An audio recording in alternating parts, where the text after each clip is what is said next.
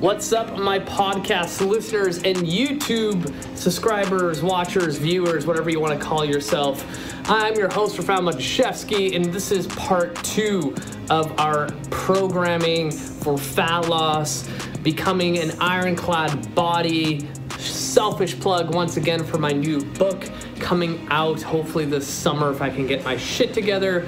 And we are going to pick up where we left off, where I saved our program that I would literally give to any client that walks through the door, and we kind of did a baseline on what I would give to someone who didn't really have any kind of major issues or any kind of major injuries or any kind of contradictions that they shouldn't be training. So today I'm going to show you how I'm going to progress this individual, and if we have time, I'll show you kind of the next foundational progressions that everyone should be doing, and where maybe even like a lateralization might come into play, which is basically a progressed exercise, but maybe 2 exercises might be around the same difficulty, and that would be called like a lateralization.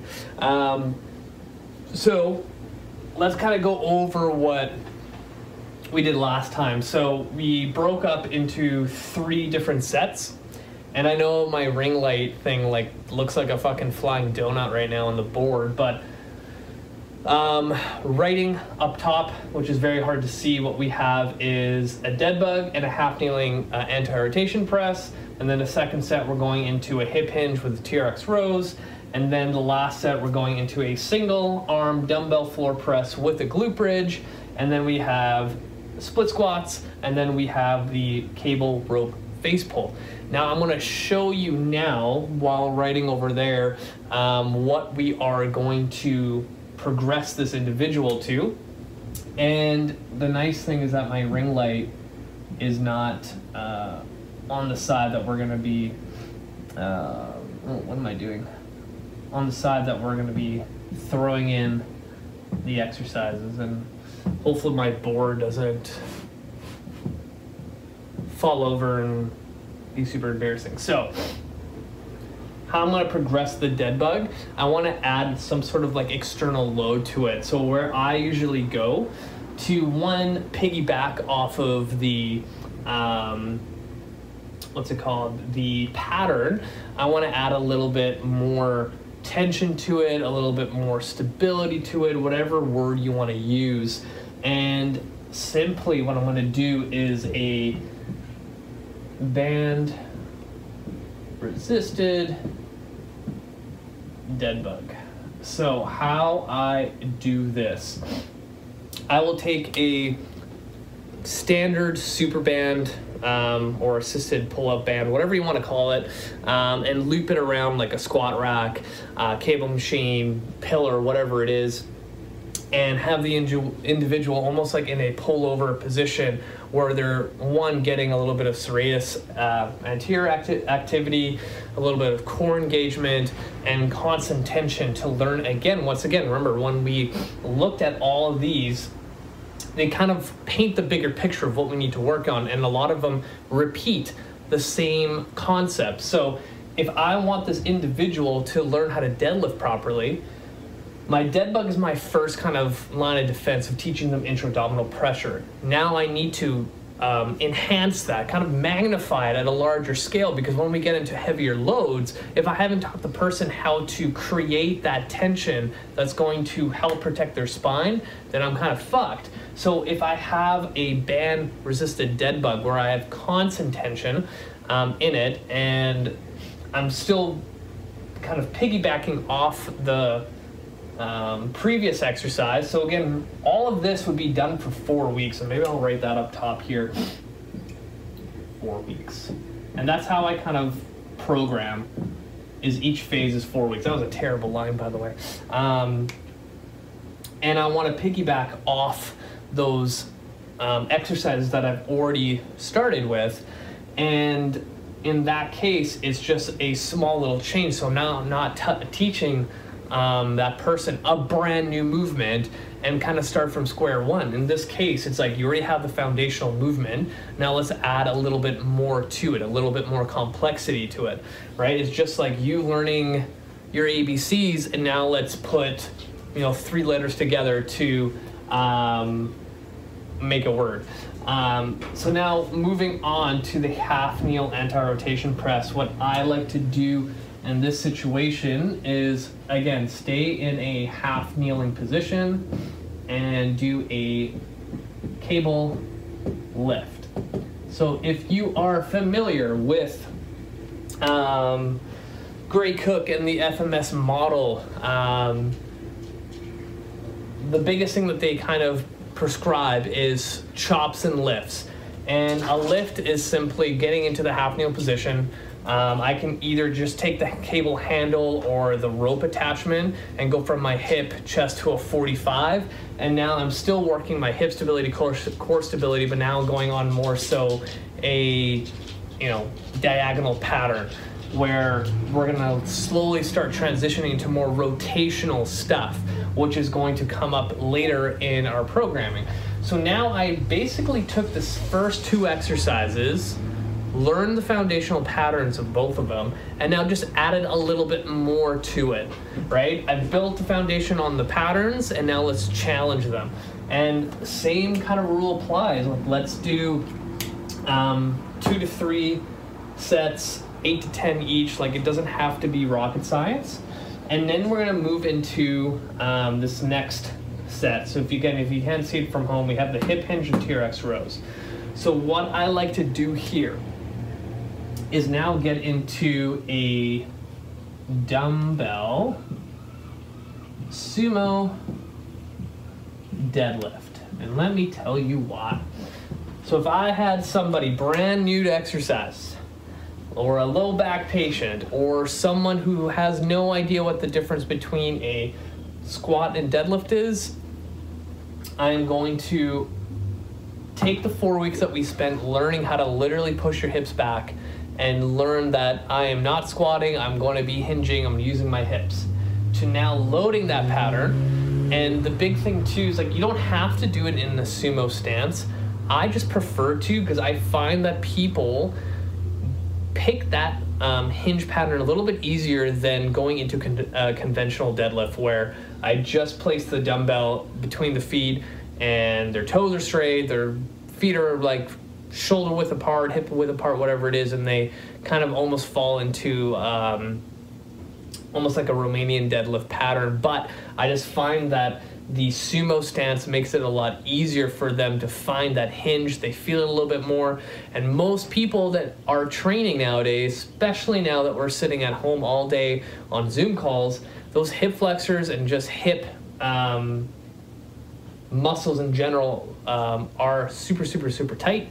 So getting into a traditional deadlift position is going to kind of not get you the result you want. And I find a lot of people end up extending not through their hips when they come up through the deadlift, they kind of extend through their lumbar spine, which we don't want. So that's why I kind of go with the sumo deadlift instead. What I also do, depending on the person, it doesn't have to be from the floor. If someone had some real mobility restrictions, that's when we can place like a yoga block underneath the dumbbell. And to kind of visualize a little bit more, I would have the dumbbell upright. And if you think of traditional dumbbells, they're pretty lengthy this way. So now I don't traditionally need to always elevate the deadlift. And that's a whole nother episode I can get into, if you should be deadlifting off the floor or not. But in this case, the dumbbell sumo deadlift tends to work really, really well. If you have a lot of mobility restrictions, that's when I would elevate it. And then with the TRX rows, I honestly keep it the same. And the reason behind that is usually when someone starts off, they're kind of at like a 45-degree angle, and they're not going that low because they're still learning how to do the movement and kind of figure out how I'm supposed to pull my body up towards the handles and back down. So I do this another 4 weeks, but now what I tell them to do is like, I want you to do as many reps as possible. If you get to 12, you're not low enough. So then they kind of learn how to self-regulate that way. And what happens is they end up going to a point, like a depth, where they're only getting like 6 to 8.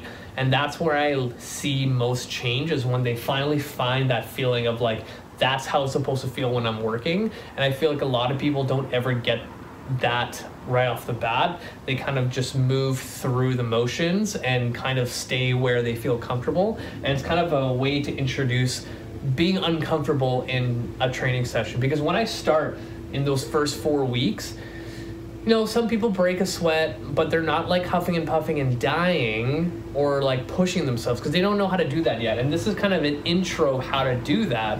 And, you know, one of the safest ways is to do it by pulling your own body weight, at least in my opinion, like using an exercise like the TRX row. And then depending on the person, because I look at this section kind of as like the meat and potatoes of your programming. This is kind of like the most important section. So here I would actually do anywhere from like 3 to 5 rounds or 5 sets, and that was a terrible 5. Again, always dependent on the person, where they're at. Traditionally, like I haven't had a person who started their 5th week with me and they're doing 5 rounds. They're usually doing just 3 to 4. So now let's go into this next section, the single arm dumbbell floor press with glute bridge. Now, depending on the person, I like to keep this as is. So if I had to do this, I would do another 4 weeks of it. And let me tell you why. Usually with a brand new person, they haven't still figured out like what their weight is to be a challenging weight just yet. It's kind of like the TRX row. Now that they have the movement pattern, now they can challenge it a little bit more. Because with the single arm dumbbell floor press, when I get someone new, say it's a female, like they are kind of in the range of like using a 10-pound dumbbell to a 20-pound dumbbell. And then if I have a dude, they're anywhere from like 30 to 40 pounds, and they still haven't like reached that like maybe 70 to 80% of what they can actually do. So I like to keep it as is. Or say they are progressing nicely, everything's falling in line, they're pushing weight already. This is where I'll go into a single leg glute bridge to make it a little bit more challenging. But if not, it's fine to just keep it the same and just go up in weight a little bit more. Now, from split squats, where I like to go to is reverse lunges. The reason why is now that we have a basic foundational pattern of the split squat and we know how to utilize the muscles involved in that lunge position, now let's add locomotion, right? The reason why I never start reverse lunges off the bat is that most people don't know how to coordinate that movement without other stuff kind of influencing it. And I love to focus on the real basics, getting really good at them, and then adding a layer of instability like a reverse lunge. Because at one point, you know, you're on 2 feet and that one leg needs to go back to lunge, and he needs to stabilize on the toe, come back down, and then come back up without kind of falling all over the place. And I can't remember if I said anything about how I would load it. So again, with split squats, say it's a brand new person, never set foot in the gym, we could be just doing body weight. If it's a person that can handle their own body weight, then I can give them 2 dumbbells by their side. Or a goblet position, whatever they prefer. Same thing with the reverse lunges when I get there. Now, the rope face pull. What I like to do here, I like to do some sort of single arm row. And let me tell you why. We are designed to press, pull walk, run with one leg and one arm at a time. The moment that we start crawling, we're going opposite arm, opposite leg.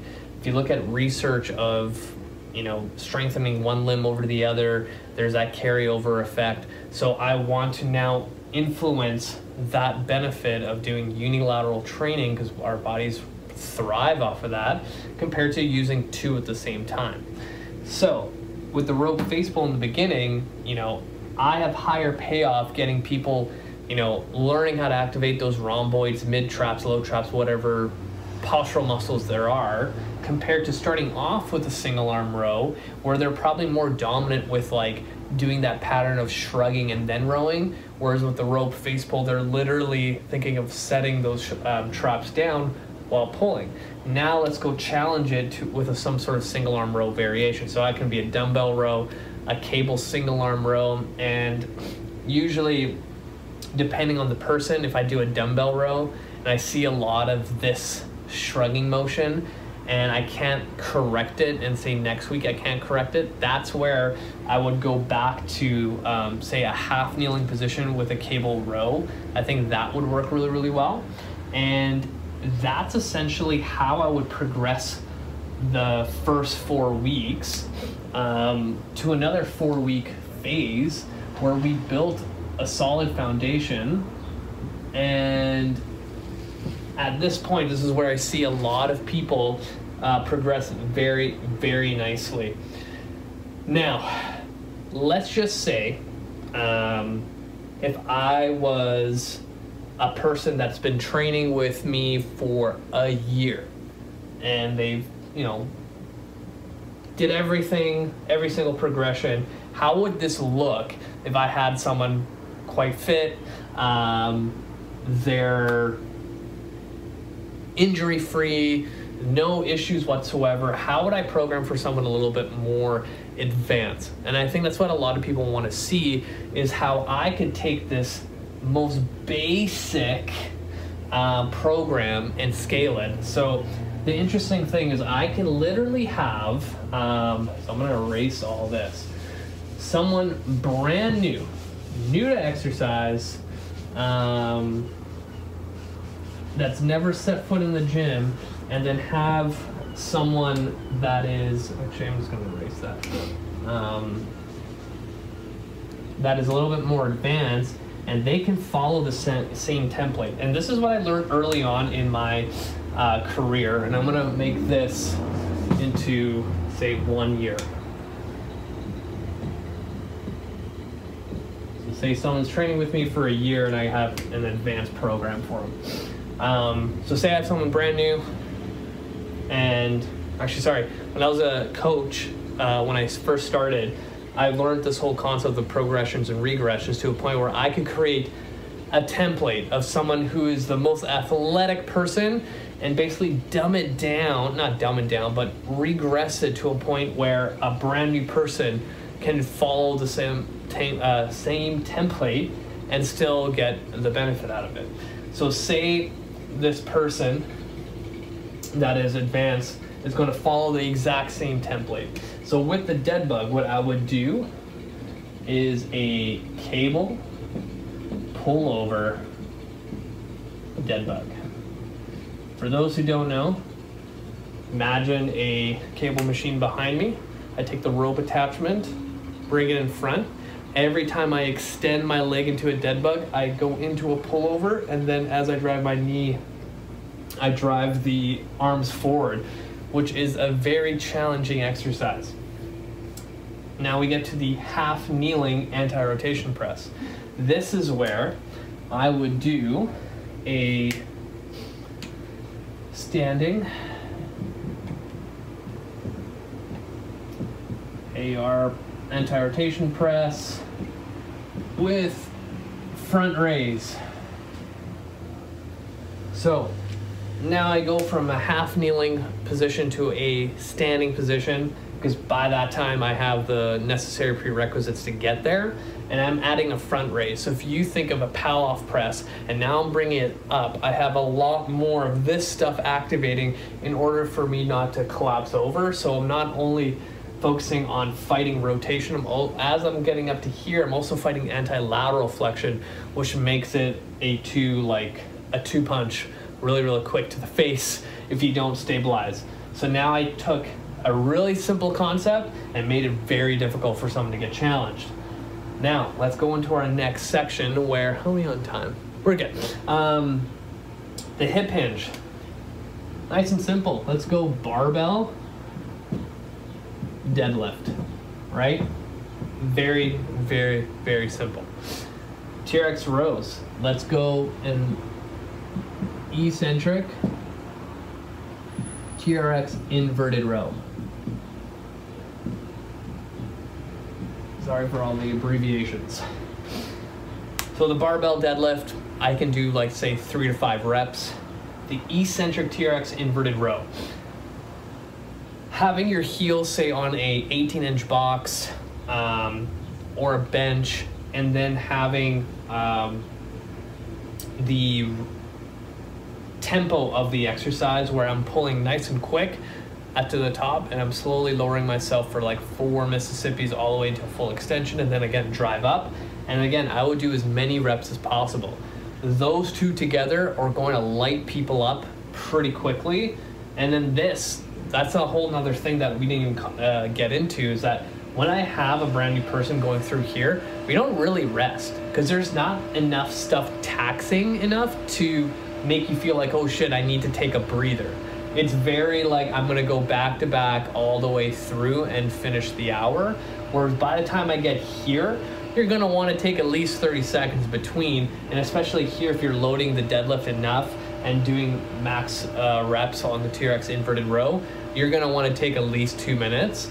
And that's where we're actually challenging our body. And that's kind of similar to that example I had earlier about, you know, my next phase, taking just a typical TRX row and getting the person to do as many reps as possible to feel how it is to be working at a rate where you're actually pushing yourself a little bit. So this whole phase is actually pushing that person to, you know, not failure, but near failure.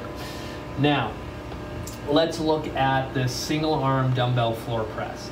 A simple thing that I can do here is a single arm bench press, but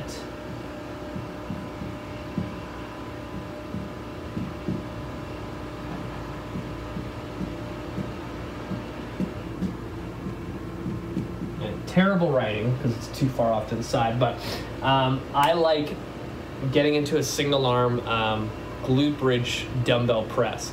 So imagine having the bench like traditionally behind you and lying on your back, but having only your shoulders on top. So similar to if you were doing a hip thrust, but you're on the edge of the bench where just your head is, and you're driving your hips up and back down like a hip thrust, but you're gonna stay up there the entire time, and then doing a dumbbell single arm press where you have to fight your body weight and the weight of the dumbbell falling off to the side. So you're challenging not only your glutes, but your whole freaking system. And that is a very challenging exercise. Split squats.